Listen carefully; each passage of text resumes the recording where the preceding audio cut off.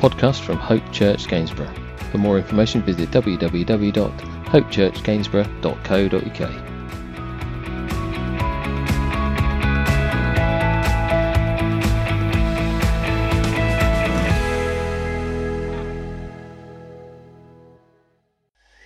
We're going to Galatians chapter 3, verse 26 through 29, but I just wanted to share this with you quickly, just to set the scene.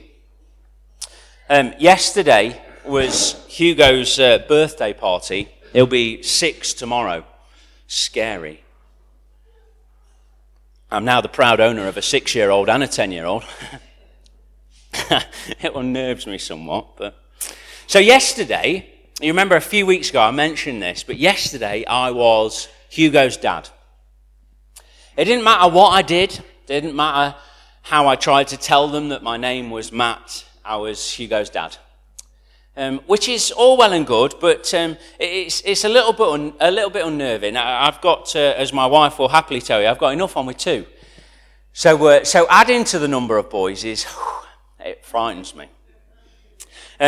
So as I say, I was Hugo's dad by random kids. That's who I was all day, and it did scare me, to be quite honest. But it got me to thinking, though, that and I was reminded of God's promises to us. When I say to us, I mean to the church. So to us who have put our faith and our trust in Him. Now, don't feel left out this morning. If you've not yet done that, there's going to be an opportunity to be able to realise. But listen, pin your ears back. Don't miss truth, okay? These are not my words. These are what the word that God has given to us in the complete canon of Scripture. These are the words that He's given to us to show us that we can have life, and life abundant, life eternal, through the Lord Jesus Christ. Amen? And you'll see what I mean about all the kids calling me dad, and B, what it means then to be part of this promise that God has given. Have a look at Galatians chapter 3, verse 26 through 29. It just says this: "You are all sons and daughters of God through faith in Christ Jesus. For all of you who were baptized into Christ have clothed yourselves with Christ. There is neither Jew nor Greek, slave nor free, male nor female." Listen, "for you are all one in Christ Jesus. If you belong to Christ, then you are Abraham's seed and heirs according to the promise." You see, you are all children of God. And I hear you say, who are? Well, all who have put their faith in Christ Jesus. All who have acknowledged Him as their Lord and Saviour. We are all then children of God. And there's no distinction between us whatsoever. Listen to what it says in verse 28. "There is neither Jew nor Greek, slave nor free, male nor female," and that covers everybody, "for you are all one in Christ Jesus." We are all one in the same. Heirs, the Bible says, to the promise. We are saved, we are rescued children of God. Why? How? Well, because of the work of the cross. Because of what Jesus has done on the cross. And then our faith then in Jesus Christ, who did that work. He was crucified on that cross. He was pierced, the Bible says, for our transgressions, for our iniquities, for our sin, the things that I've done wrong, the things that separate me from God. The Bible has told us so many times we are all sinners and fallen short of God's glory. That means I need a Saviour. That means you need a Saviour because you're part of the all. And if we grasp that, if we see that, we then are able to put our faith and our trust in the Lord Jesus Christ, who, yes, was crucified. He died on the cross. He dealt with sin, but the grave couldn't hold him, church. After 3 days, he rose again, so that you and I, we could be more than conquerors through Christ Jesus. We could step into eternal life through him. Not of my own merit, not of my own doing, but because of what Jesus has done. As I put my faith and my trust in him, I'm able to step from death to life. And I know, because the Bible tells me, that I will pass through the valley of death as but a shadow, because death cannot hold what's inside of me. Oh, it's dropping to pieces now. It worries me. It is what it is. But the soul that's inside of me, Matthew, what makes me, because of what the Lord Jesus Christ has done for me, because I've put my faith and my trust in him, then that means that I will go into an eternity with God. Amen? You have that same promise, church. If that's not worth celebrating, I don't know what is. That is worth celebrating, that we have a God who has given his best for us in order that we can step from death to life. And we can spend eternity with God the Father. What a joy. What a pleasure. What a privilege. People like you and me. Blows my mind. The promise was brought into being, though, a long time ago. A promise between God and a man called Abraham, whose name we've already had mentioned. And if you go, you see in verse 29, if you belong to Christ, then you are Abraham's seed and heirs to the promise, heirs according to the promise. And we have to go all the way back to Genesis. That's a long way back. Who's got their Bible on them this morning? You go all the way back to Genesis. It's a long way back. We spoil your church because it's all on the screen. Look at that. Incredible. You are spoiled. I don't know whether you know this. But Genesis chapter 22 and verse 17, or let's go verse 15 through 18. The angel of the Lord called to Abraham from heaven a second time and said, I swear by myself, declares the Lord, there's no one greater, listen, that because you have done this and have not withheld your son, your only son, I will surely bless you and make your descendants as numerous as the stars in the sky and as the sand on the seashore.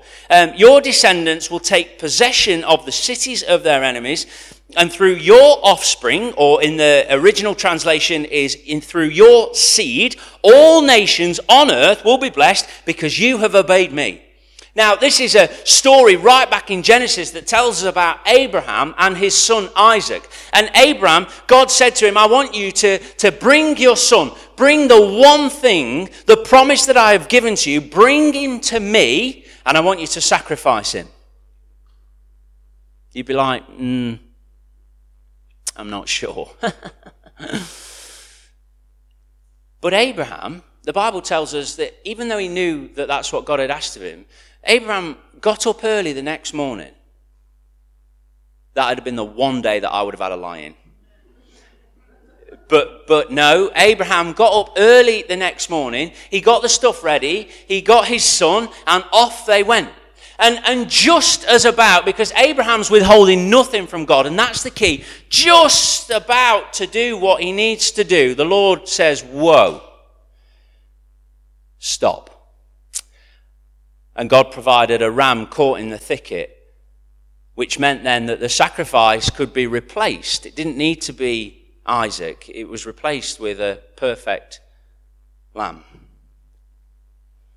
Now, when you read those verses and you understand then what's going off, you can start to understand and grasp then this promise, this covenant that God has put in place with Abraham. I will surely bless you, verse 17, and make your descendants as numerous as the stars in the sky and as the sand on the seashore. Your descendants will take possession of the cities of their enemies. That's Gainsborough, church. We're having it. And through your offspring, all nations on earth will be blessed because you have obeyed me. Abraham did what God had asked him to do. Abraham did not withhold his son of promise. He did not withhold him in any way, shape, or form. So therefore, God said, I am going to bless you, Abraham. And because of you, Abraham, all peoples on earth will be blessed. And you say, how is that possible? How can all peoples on earth be blessed by one guy hundreds and hundreds and hundreds of years ago? Because we worship a God who is faithful, amen? We worship a God who is generation. He is forever. The Bible says he's the Alpha and the Omega. He's the beginning and the end. He's outside of time. We don't have to worry about, well, it was a long time ago. Do you think he's forgotten? No, he has not. He does not forget. Abraham did not withhold his son of promise. He did what the Lord had called him to do. And then we get this absolute majesty then, all the way back in Galatians. And you think, well, how can these two tie together? Well, I've heard it so many times. Well, don't just ignore the Old Testament. Just focus on the New. Nonsense. Now, the Old Testament takes some understanding. But don't think that God wasn't setting a seed, wasn't doing and orchestrating a plan for something far greater than all we see in the Old Testament. He was orchestrating something well before you and I even thought about it. God had set about salvation's plan. And then even in Genesis chapter 2, all that way back, a long way back, that's a fair wedge of the Bible, isn't it?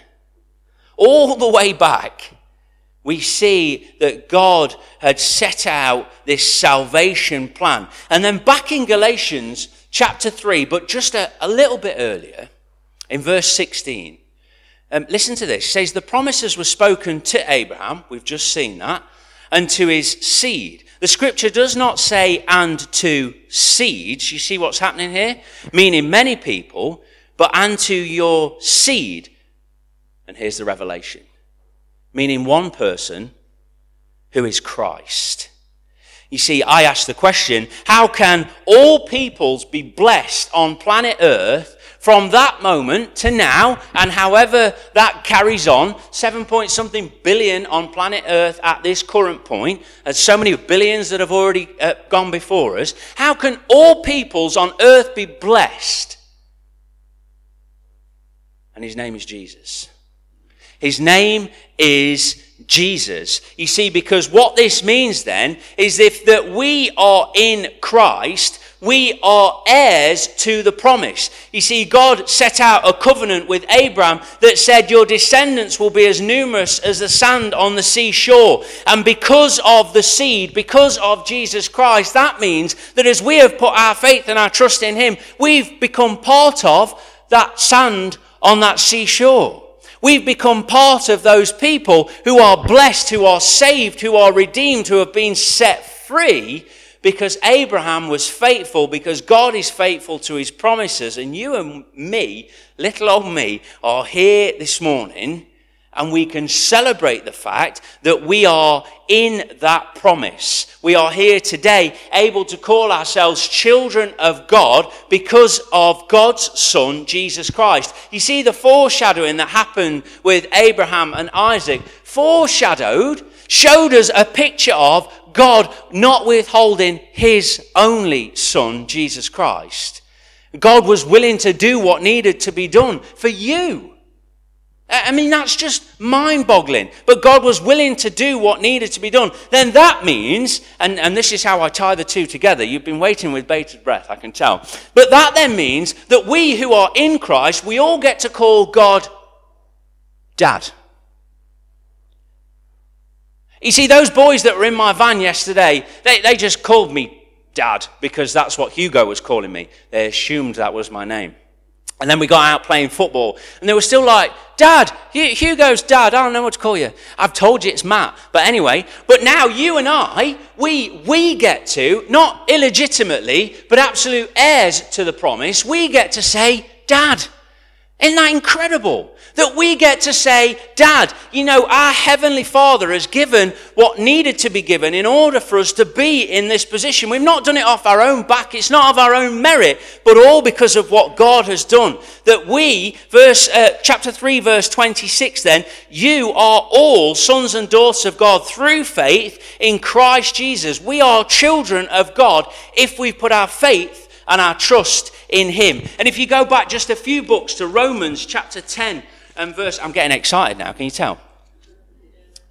I'll catch my breath. Romans chapter 10 verse 9 and 10 says that if you confess with your mouth Jesus Christ is Lord and believe in your heart that God raised him from the dead, the Bible says this, you will be saved.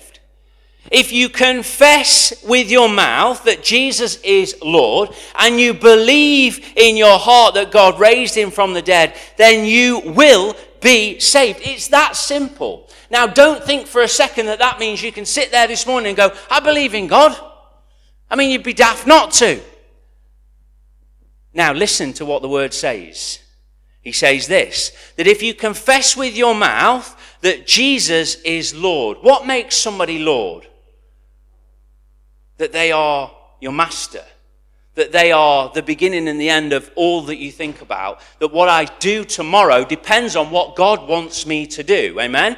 That if I step out tomorrow, that's because God wants me to step out tomorrow. That if I think about what the future holds, I know that God is the starting point of that. That everything that I do in my life is built around God. It's built around what the Lord Jesus Christ has done for me. It's built around what God is doing for me. And because it's built around then the promise that I have that one day, because of him, I get to go to glory and I get to see my Savior face to face. That's what it's built around. So it's all right believing, but let me tell you this, the enemy also believes.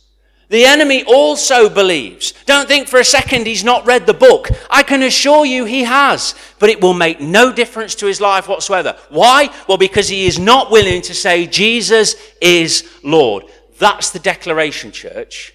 That's the declaration from this pulpit, from every single seat in this place. That's the declaration that Jesus is Lord. It doesn't matter how we fluff it up. It doesn't matter how comfortable we get. It doesn't matter what we do in this place. That's the declaration from Hope Church. If we start deviating away from that, it's time to shut the doors. We are based around, we are centered on, we are built on Jesus Christ, who is our Lord. And you, this morning, sat in that seat, you have the opportunity, listen, if you confess with your mouth that Jesus is Lord and you believe in your heart that God raised him from the dead, the Bible says you will be saved. You see, we're to believe, we're to confess, and we're to put God first in all that we do, making him Lord of our lives. You know, it's so difficult, isn't it? And I've noticed, growing up, but also now having children of my own, that saying sorry's tough.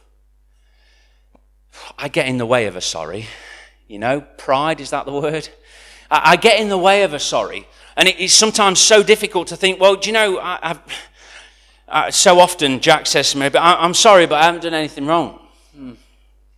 You don't mean you're sorry, do you? But the Lord's called us to repent, to say sorry of the sin in our life. You know, when we think about the cross and the cruelty and the harshness that the cross brings about, the crucifixion of the Lord Jesus Christ, it should bring us to a humbling position where we're able to say sorry for the sin in our life. We're able to say, Lord, I'm sorry for the fact that my sin nailed you to that cross. I'm sorry, Lord, for the things that I've done wrong, the things that I've said wrong, the way that I've behaved. That's not brought glory to you, but Father, that's taken you, the Lord Jesus Christ, to that cross. And your obedience being nailed to that cross because of my sin. It was my sin that held him there. It was your sin that held him there. It wasn't the nails. It was the fact that he was willing to do what needed to be done for you. So then as we think on that, as we reflect on that, we have the opportunity to be brought into that promise, to accept and to believe, to become part of the family of God.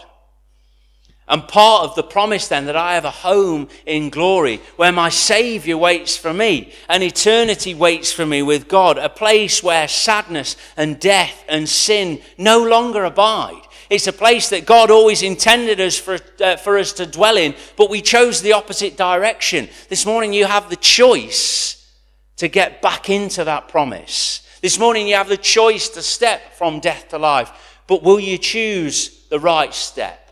Will you choose to take that step? It's such a simple step. The Bible has told us if we confess with our mouth that Jesus is Lord and we believe in our heart that God raised him from the dead, then we will be saved. But you have to make that decision. We've sung a song that says, you're calling us to the cross. And that, church, is the truth. You are being called this morning. He is calling your name. And he wants you to be able to call him Dad. And that only happens by the truth that we've read. Let's just pray. Father God, this morning we want to thank you for your word. We want to thank you for its truth. We want to thank you that it is life-giving, that it gives us the opportunity to step from death to life. Father, we want to thank you for your Son, the Lord Jesus Christ. We thank you for his obedience unto the cross, unto death, Father, for each one of us. And Lord, I thank you that the grave couldn't hold him. I thank you that sin and death were there defeated. And Father, I pray this morning that any walls that are in the way, any boundaries that we've set up, any ditches that we've dug, Lord God, that they might be smoothed over, that they might be broken down. That, Father, that your Holy Spirit would move and that lives might be changed. Lord, I pray that your word would settle on each person's heart here this morning.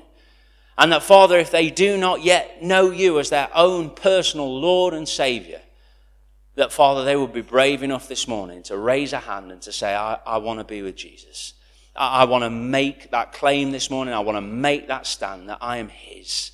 Father, I just pray that you would speak into lives, speak into hearts, that nobody would leave this place this morning not willing to make that decision, but, Father, brave enough, confident enough to step forward and say, today's the day. Lord, we just want to lift your name high. Just bless us now as we close in worship together. Father, keep speaking into hearts. Keep settling on lives, Father, we ask. That lives would be changed today. We ask this in Jesus' precious name. Amen.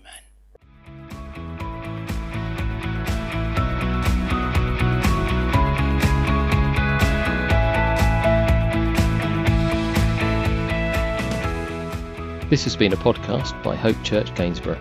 For more information, visit www.hopechurchgainsborough.co.uk.